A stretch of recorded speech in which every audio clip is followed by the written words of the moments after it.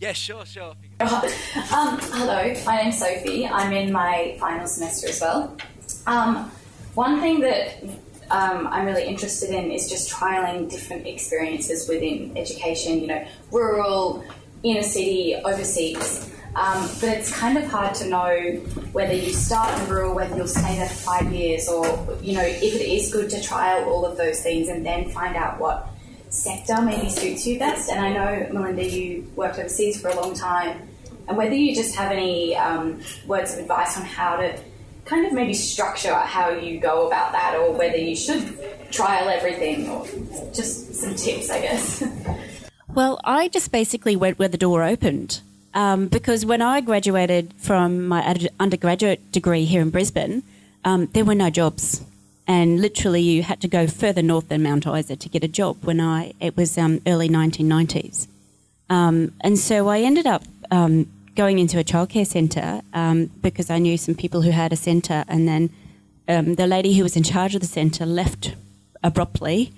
So I fell into the same situation where I then got put into the position of the centre director, and I was fresh out of uni, and the doors just kept opening. And then I went from there and I wanted to get back into a school, and I had heard about a school in Thailand that was looking for primary school teachers. And I guess for me, I have a sense of adventure, and I guess being a teacher, I like that in my classroom as well, and that's why I like being an early childhood teacher, because you get a sense of adventure every day with children. But I knocked on a door in Thailand, and the door opened, and I went and taught there for a couple of years. And then after that, I then had a real passion for literacy, so I wanted to come back to Queensland, and I did a postgrad here at UQ, and then another door opened in the independent sector here within Queensland. So I guess I kind of just followed, had one experience, and from whatever I gained from that experience, I then sort of knocked on another door, and then it opened. But I kind of was very similar to the other experience where I just put my CV out there, and I didn't limit myself to what I would never have dreamt that I would go and teach in Thailand as a second-year teacher. Never, ever. And that was before the internet. And you couldn't even buy bread or milk. I had no TV, no telephone, and I lived next to a rice paddy. And I remember flying in, and the administrator of the school picked me up from the airport and put me in this house and said, "There you go, I'll see you Monday morning." And I sat there going, what have I just done?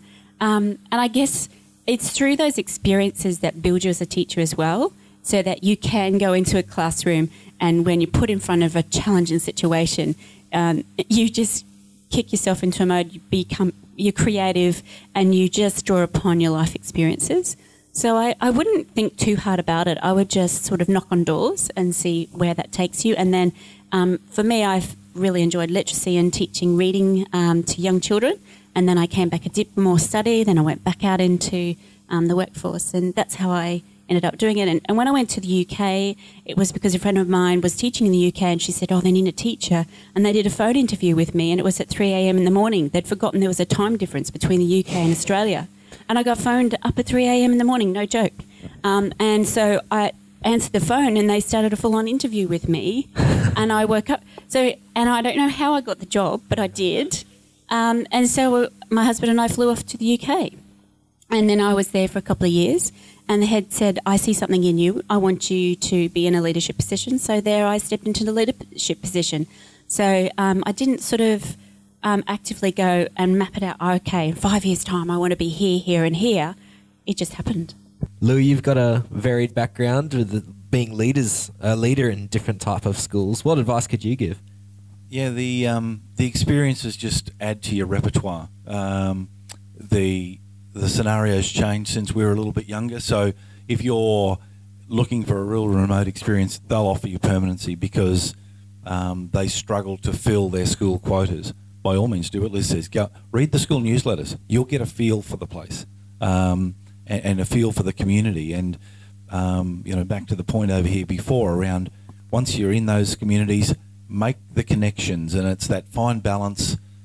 You guys are a little bit older. I just turned 20 when I started teaching, and I had 18-year-olds in my classroom, and we were going to the same nightclubs in the little country towns, which was fraught with danger.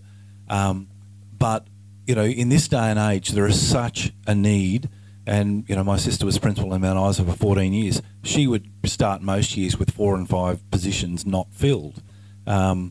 you go to Ipswich and they can't fill their positions. It's bizarre. So you guys are in the opportunity of picking and choosing. Do you do a city experience first, then go country? I've got a lot of young first, second and third years in the college. I incentivise that by offering them boomerang transfers. So I give them that 2 or 3 years of really good grounding. Then I say, now off you go. Do your 3-year experience. One teacher came to me and said, look, I want a country experience. My wife and my 3 girls. I've been here for 5 years. He's a maths teacher. How hard was it to place him in the country? I just rang my brother in Mackay, who's principal in Mackay. I said, do you want a great maths teacher, quality assured for 3 years, then I'll get him back. And he said, let me think about that, yes.